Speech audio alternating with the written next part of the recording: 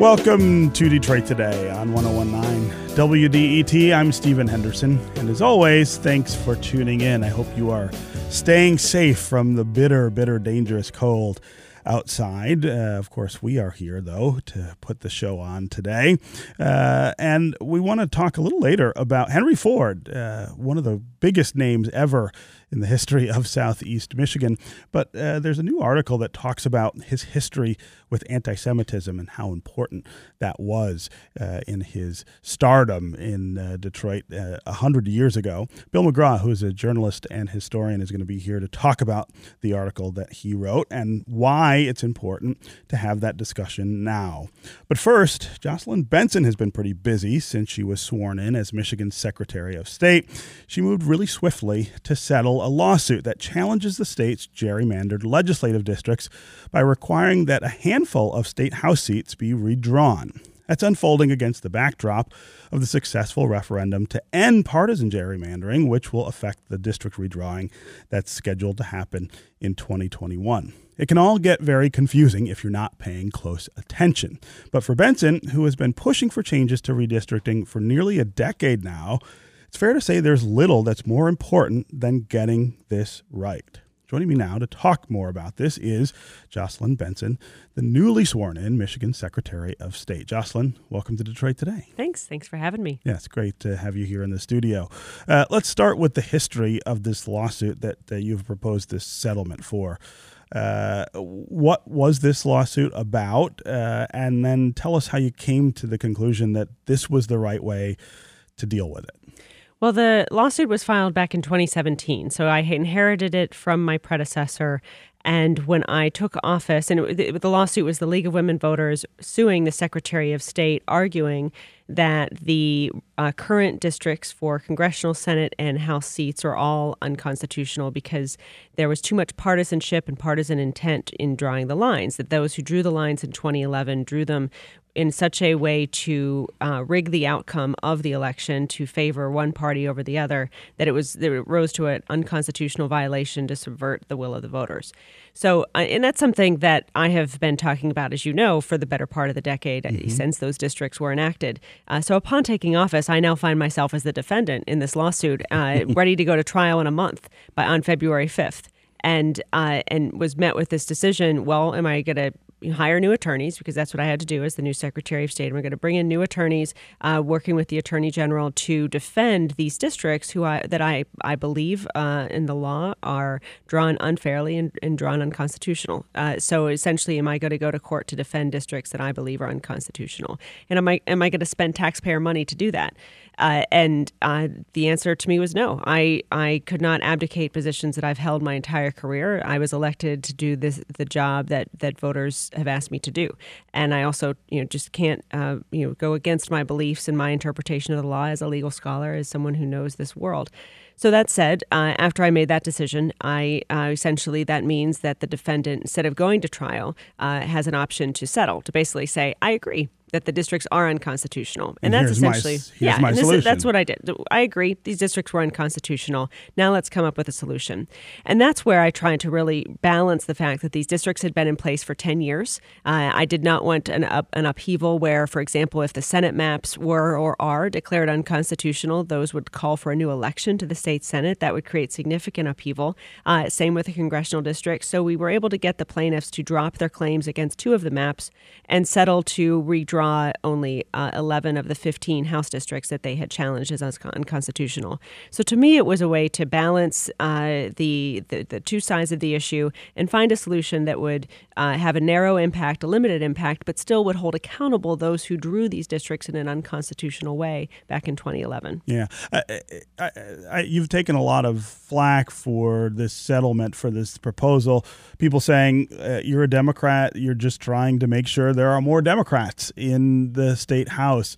At the same time, as you point out, this is a pretty restrained solution. You could have said, let's redraw everything that was challenged here. But how do you answer that accusation that this is also partisan, that even if Republicans purposely drew the map to favor themselves, what you're doing now is about trying to help Democrats?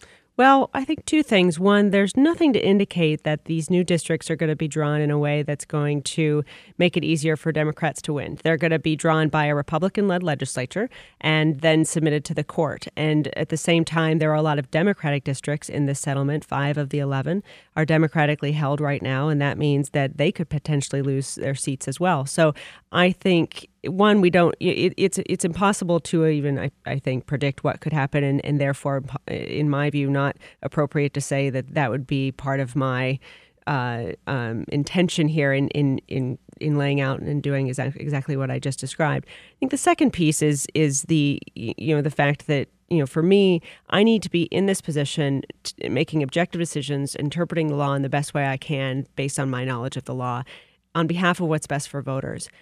Most of the time, the decisions I make are potentially going to influence or impact people who have political influence, whether they be Democrats or Republicans. So doing this job well and doing it the way that it's supposed to be done, in a way that is in line with what's best for the voters and being bold in favor of democracy, means that a lot of the decisions I make are going to anger the Democrats and they're going to anger the Republicans. And I'm prepared to take that heat because I'm in this job to do what's right, not to do what either political party would want me to do to alleviate any or to enable them to continue to rig a system in a way that would perpetuate their own influence. So 11 House districts, but of course those 11 fit in the context of the other 99 that exist. How do you redraw 11 districts without having to redraw the whole map? I think, one, that's a question for the legislature that's going to be charged with redrawing these districts. But in my view, and I would say, secondly, it's going to be up to the court to really determine that. But if I were approaching this, I would certainly attempt to redraw the districts in a way that removes any partisan animus and partisan intent, which is really the unconstitutional nature of the districts. And perhaps you want to include more Republican districts in districts that were held to support the election of Democrats and vice versa. And that would essentially create 11 competitive districts as opposed to 11 districts that were rigged to favor one party or the other. And so I would look at it that way and do so in trying to minimize the impact on any other districts, which I think is possible when you're talking about a precinct by precinct level change. But again, that's for the legislature to figure out. But I would certainly hope that, to the extent that my opinion matters, that they do so and redraw the districts in a way that has minimal impact of any other district. And the redraw, what about the disruption of this? You would have to do this by 2020, which is the next scheduled election for the House of Representatives. Then after 2020, when we have the census in 2021, we'll have another redraw. Is there an argument that we should just let this ride until the decennial redistricting and fix it then? I think that's an argument the court could consider, because we did not in the settlement put any timeline on the redrawing of the districts. So the court could certainly consider that as an option. But I think we have to remember why we're here. We're here because in 2011, districts were drawn in the state of Michigan that were clearly in violation of the Constitution. There was clear gerrymandering, and it was so stark and so severe that it led to ultimately a ballot initiative led by citizens to completely change the way we draw districts in the future and put that in the hands of the citizens. So that's why we're here and even having this discussion today. And there's sort of a small aspect to that trajectory, but we can't forget that we're here because, again, in 2011, legislators drew districts in a way that was unconstitutional, and as a result, we're here today where we have potentially a federal court, if they agree to the settlement or if we go to trial, making a decision that will conclude that these districts need to be redrawn. I'm talking with Jocelyn Benson, Michigan's Secretary of State, about gerrymandering and the settlement that she has proposed with a lawsuit that challenges many of the districts that were drawn here in the state of Michigan in 2011.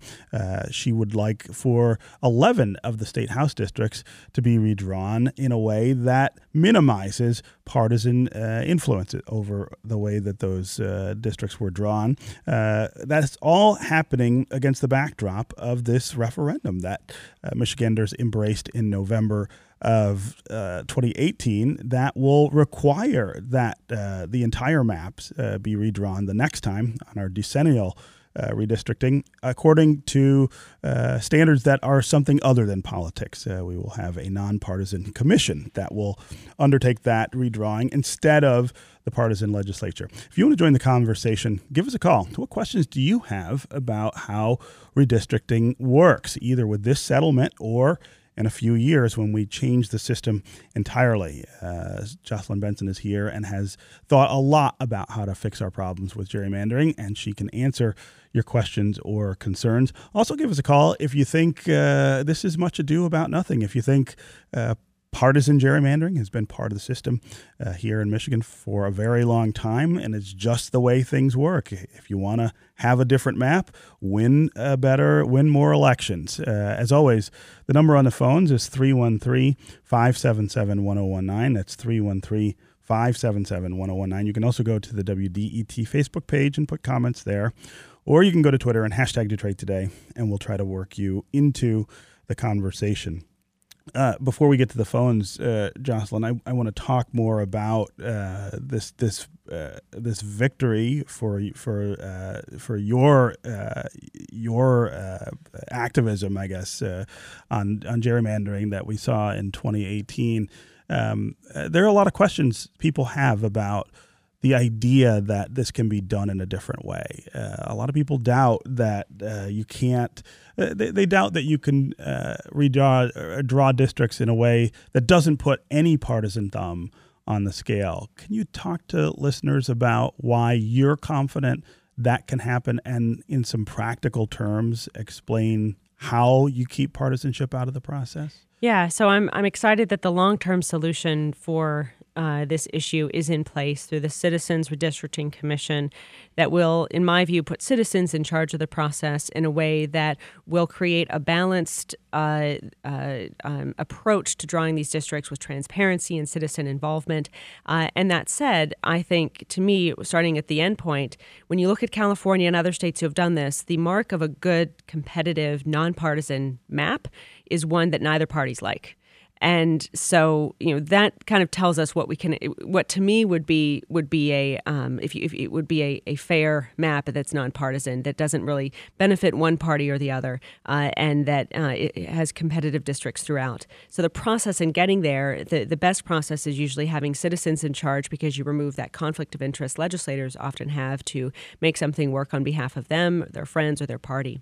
And so with this upcoming commission that will be convening in 2021 to draw our next round of districts, my hope and my intention, and perhaps all the attention on this issue will help us do that, is to get as many people as possible to apply to be a part of this commission. It will only work if citizens throughout the state of Michigan sign up and volunteer to be a part of drawing the next round of district maps. It's an incredible opportunity that we have as a state to show the rest of the country how this can be done well, and how it can be done not just in compliance with the law and the Constitution, but with the best principles of drawing fair districts that promote everyone's voice to be heard. And so that's where we're headed as a state. And I'm really excited to turn my attention to that now and begin going around the state, as I already have started, and having town halls and inviting citizens to think about applying. We'll put up applications online and in branch offices throughout the state this fall so people can begin applying. And then we have a process that will be transparent in selecting those individuals who will be serving on this commission. Everyone can apply, and out of that, both parties have an opportunity to strike people that they feel are too partisan. And then out of that, a lottery system will ultimately choose the commissioners who will draw these next round of districts, and will work to make sure that those districts can be drawn independently, and similarly as they're drawn, that they're done so without undue influence, either nationally and here in Michigan, of various different special interests coming in and try to influence the process. Mm-hmm. Again, 313-577-1019 is the number on the phones. Let's start with Eric in Southfield. Eric, welcome to Detroit Today. Hi, Stephen. Thanks for taking my call. Sure. Hi, Madam Secretary. One of my concerns in the redistricting process is that there are a lot of different ways to try to draw them, some of which result either in really bizarre shapes if you're trying to maintain partisan balance. Some will end up with great partisan imbalance if you're trying to draw for compactness. I mean, you've got to put the UP somewhere. So it's just there are a lot of different criteria, not all of which really resolve the problems that nonpartisan redistricting is supposed to try to solve. Yeah, Eric, I that's a concern I hear from a lot of people. Can you talk a little about the criteria that should guide the districting process? I mean, it's actually that's not new. There are criteria. There are federal laws that guide that process that say you should favor certain approaches over others. Certainly. And I think first is transparency has got to be important so that people can actually see and observe and hold accountable those who are drawing the maps. And then secondly, competitiveness, I think, is a key thing to consider when you look at the partisan makeup of a particular area or precinct, making sure that you're not including some voters or excluding others based on partisanship in the hopes to predetermine which party could win that particular district. But then beyond that, there are a number of factors. Do we want to keep counties together and follow, as you would need to, the state APOL standards of making sure districts are compact and contiguous and drawn in a way that essentially aren't funny looking, as many of our current districts are.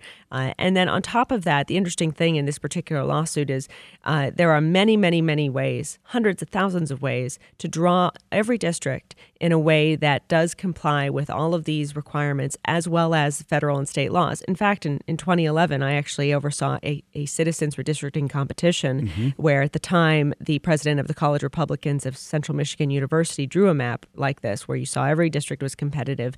So it showed even if you have perhaps a partisan affiliation, you can still draw a fair competitive map.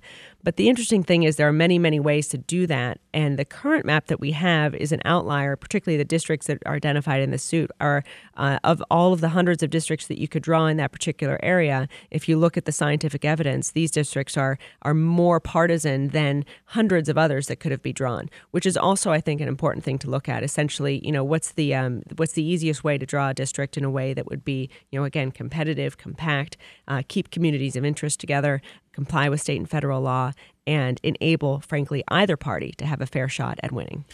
One of the other things that I hear from people who defend the current system is that the requirements of the Voting Rights Act to make sure that where possible, you give minority candidates a chance, a fair chance to win in districts that are close to majority minority. They keep saying you can't draw Michigan any differently than we do if you're going to respect those requirements. How do you answer that? Well, I think you can. I think the federal court has actually been interpreting the Voting Rights Act in recent years in a very flexible way that gives states the opportunity to draw different types of districts, not necessarily majority-minority districts, which would be required in the past to comply with the Voting Rights Act. Sometimes you'll get districts that are more influence districts where a particular community of color would have influence over the outcome but would not be determining the outcome. And that's been found to be okay. So there are actually many, many, many options of ways that districts can be drawn. And oftentimes the way that the districts are actually drawn could be potentially based on some sort of unconstitutional intent, and that's again what we have here. But I think it's important to remember that it's not like there's 5 options here for maps. It may seem like that, but when you get down to the precinct level, there are various ways in which you can keep communities together. Hundreds of ways keep communities together, create compact districts that are also competitive and enable citizens and candidates to compete effectively to win the support of the voters in a general election to represent that district. Yeah. Again, Eric, thanks very much for the call. Let's go to Chuck in Franklin. Chuck, welcome to Detroit Today. Hi, Stephen. It's nice to have a chance to question Secretary Benson. I hate these commissions, and I hate them for 2 reasons. One is that in places like Arizona and California, they haven't worked all that well, and they've had some serious problems. But secondly, the elections clause of the Constitution says clearly and unequivocally that the legislatures of the states shall do the redistricting and make the other rules for elections. And the only reason that we've gotten away from that clear, unequivocal constitutional language was a Supreme Court case called Arizona Redistricting Commission. And that was a bitter 5-4 decision of the Supreme Court where Justice Kennedy was the swing vote, and he's gone now. And I'm not so sure what the lifespan of Arizona Redistricting Commission is or should be. The sooner that case got reversed, the happier I would be, so that our elected representatives could do the job that the Constitution tells them to do, which is to draw district lines. But Secretary Benson is a really good and artful politician at saying that she's not a partisan Democrat. But what betrayed her to me was back in November of last year when she, at the conclusion of the presidential race, was favoring the ending of the Electoral College as we currently know it, which would be fine for national Democrats who want presidential candidates to win based on big voting turnouts in New York and California, but hurts voters in Michigan who get the attention of presidential candidates because we're a Midwestern swing state. Yeah, Chuck, I really appreciate the call and the comments. There's a lot that you packed into into there. A lot of questions. Jocelyn, let's start with this question of who ought to draw the lines. Well, so I'll sort of take it in three parts. One, I just want to kind of correct the record. There was I certainly think we should have a conversation and invite citizens to look at the National Popular Vote Compact that, in fact, Colorado's Senate just supported yesterday. And that was the extent of my comments, that there should be a discussion. But so I appreciate you mentioning that, because I think it is an important discussion for us to have, but I haven't taken a position on that particular issue. Moving back to the redistricting piece, citizens throughout the state of Michigan voted quite clearly that they believe that the drawing of district lines should not be done by those who would have a conflict of interest in drawing their own districts, essentially picking their voters and excluding others. And that's really what has gotten us here today. And interestingly, if you look at the data coming out of, let's say, California and their redistricting commission, which ours in our upcoming commission is very similar to, what I appreciate out of that is that both parties rejected or did not like the maps because they were essentially fair, and either party got an advantage, which I think is a good indicator of true nonpartisanship. And they also pitted a lot of incumbents against each other, which is oftentimes what you have to do to draw fair districts, but is not going to happen if, again, the people who are drawing the districts are essentially drawing their own districts and those of their friends.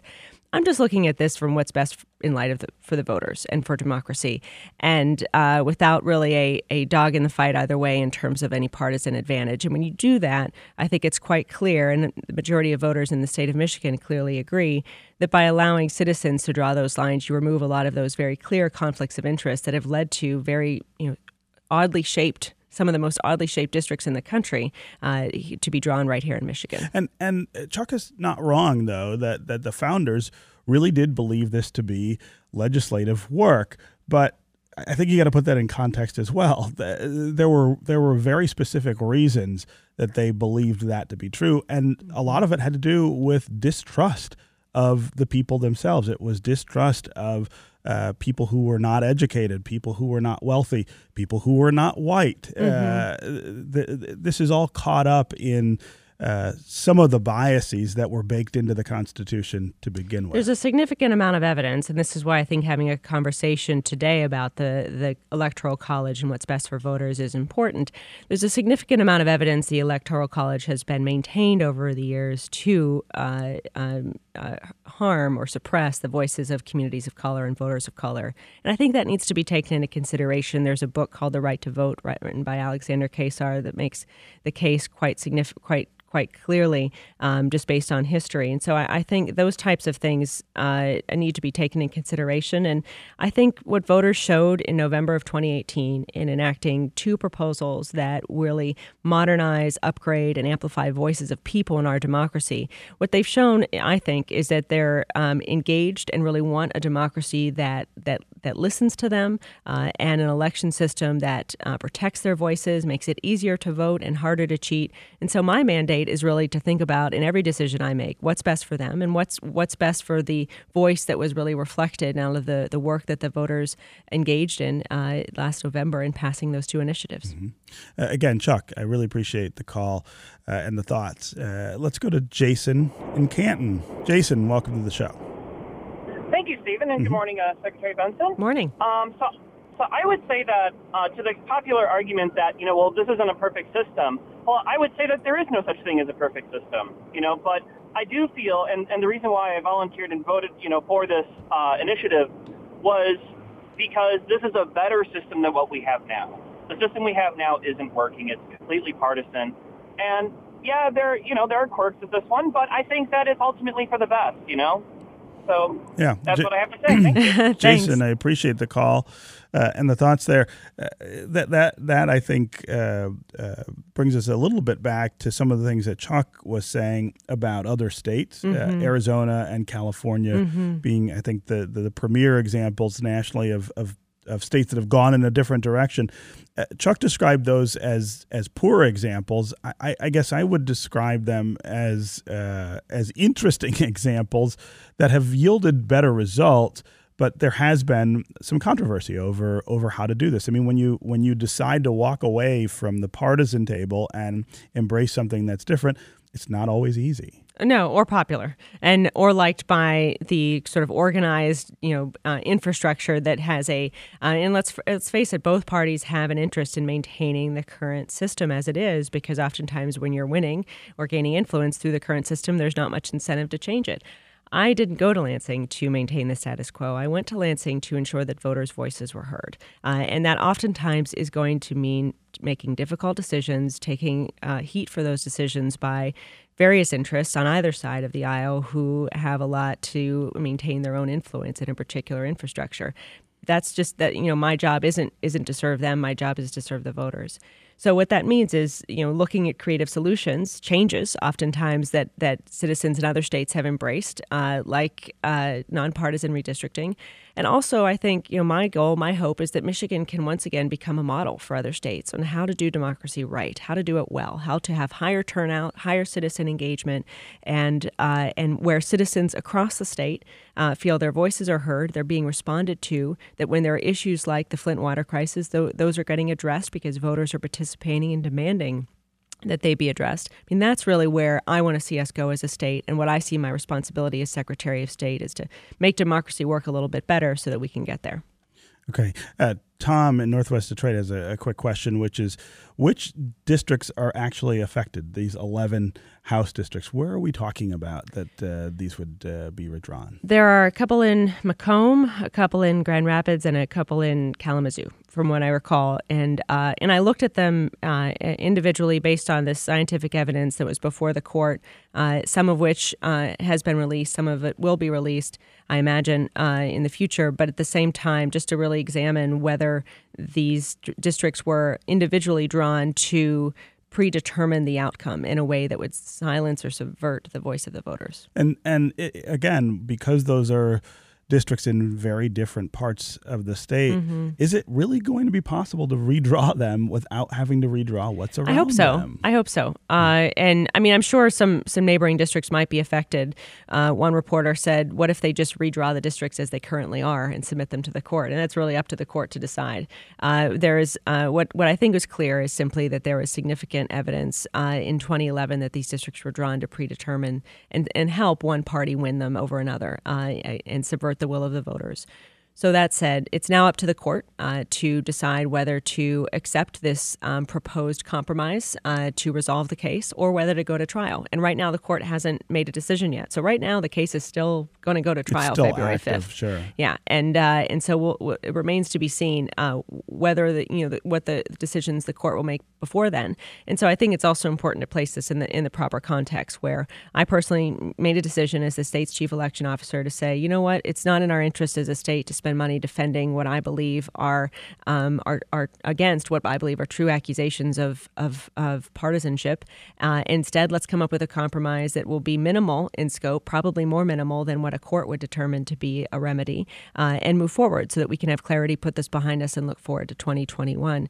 And so that's my hope, that we can do that, and it's now in the court's hands to determine, and we'll see what happens next. Okay, Jocelyn Benson, Michigan Secretary of State. Thanks very much for joining us to explain all of this news about gerrymandering here on Detroit Today. Thanks. Anytime. Yeah, we'll catch up with you soon. Sure. Up next, earlier this week, we recognized Holocaust Remembrance Day on a global scale. We're going to talk to local journalist and historian Bill McGraw about our own Henry Ford and his role in spreading anti-Semitism. Stay with us on Detroit Today.